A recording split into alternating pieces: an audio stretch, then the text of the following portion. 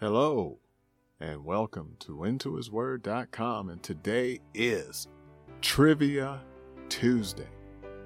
Well, I trust that you all have been doing your trivia questions. This will do nothing but increase your knowledge and your thirst and hunger for righteousness of the Word of God.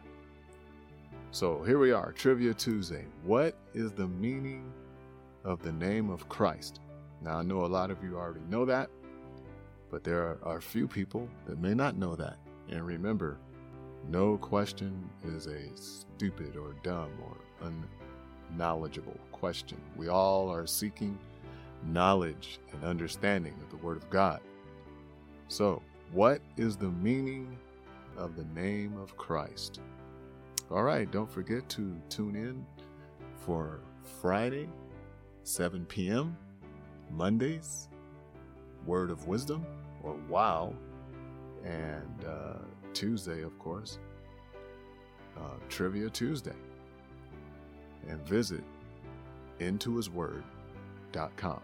We're so glad, thanking God for this platform, thanking God for you listeners, and we're just praising God for all that He's doing in my life and in yours.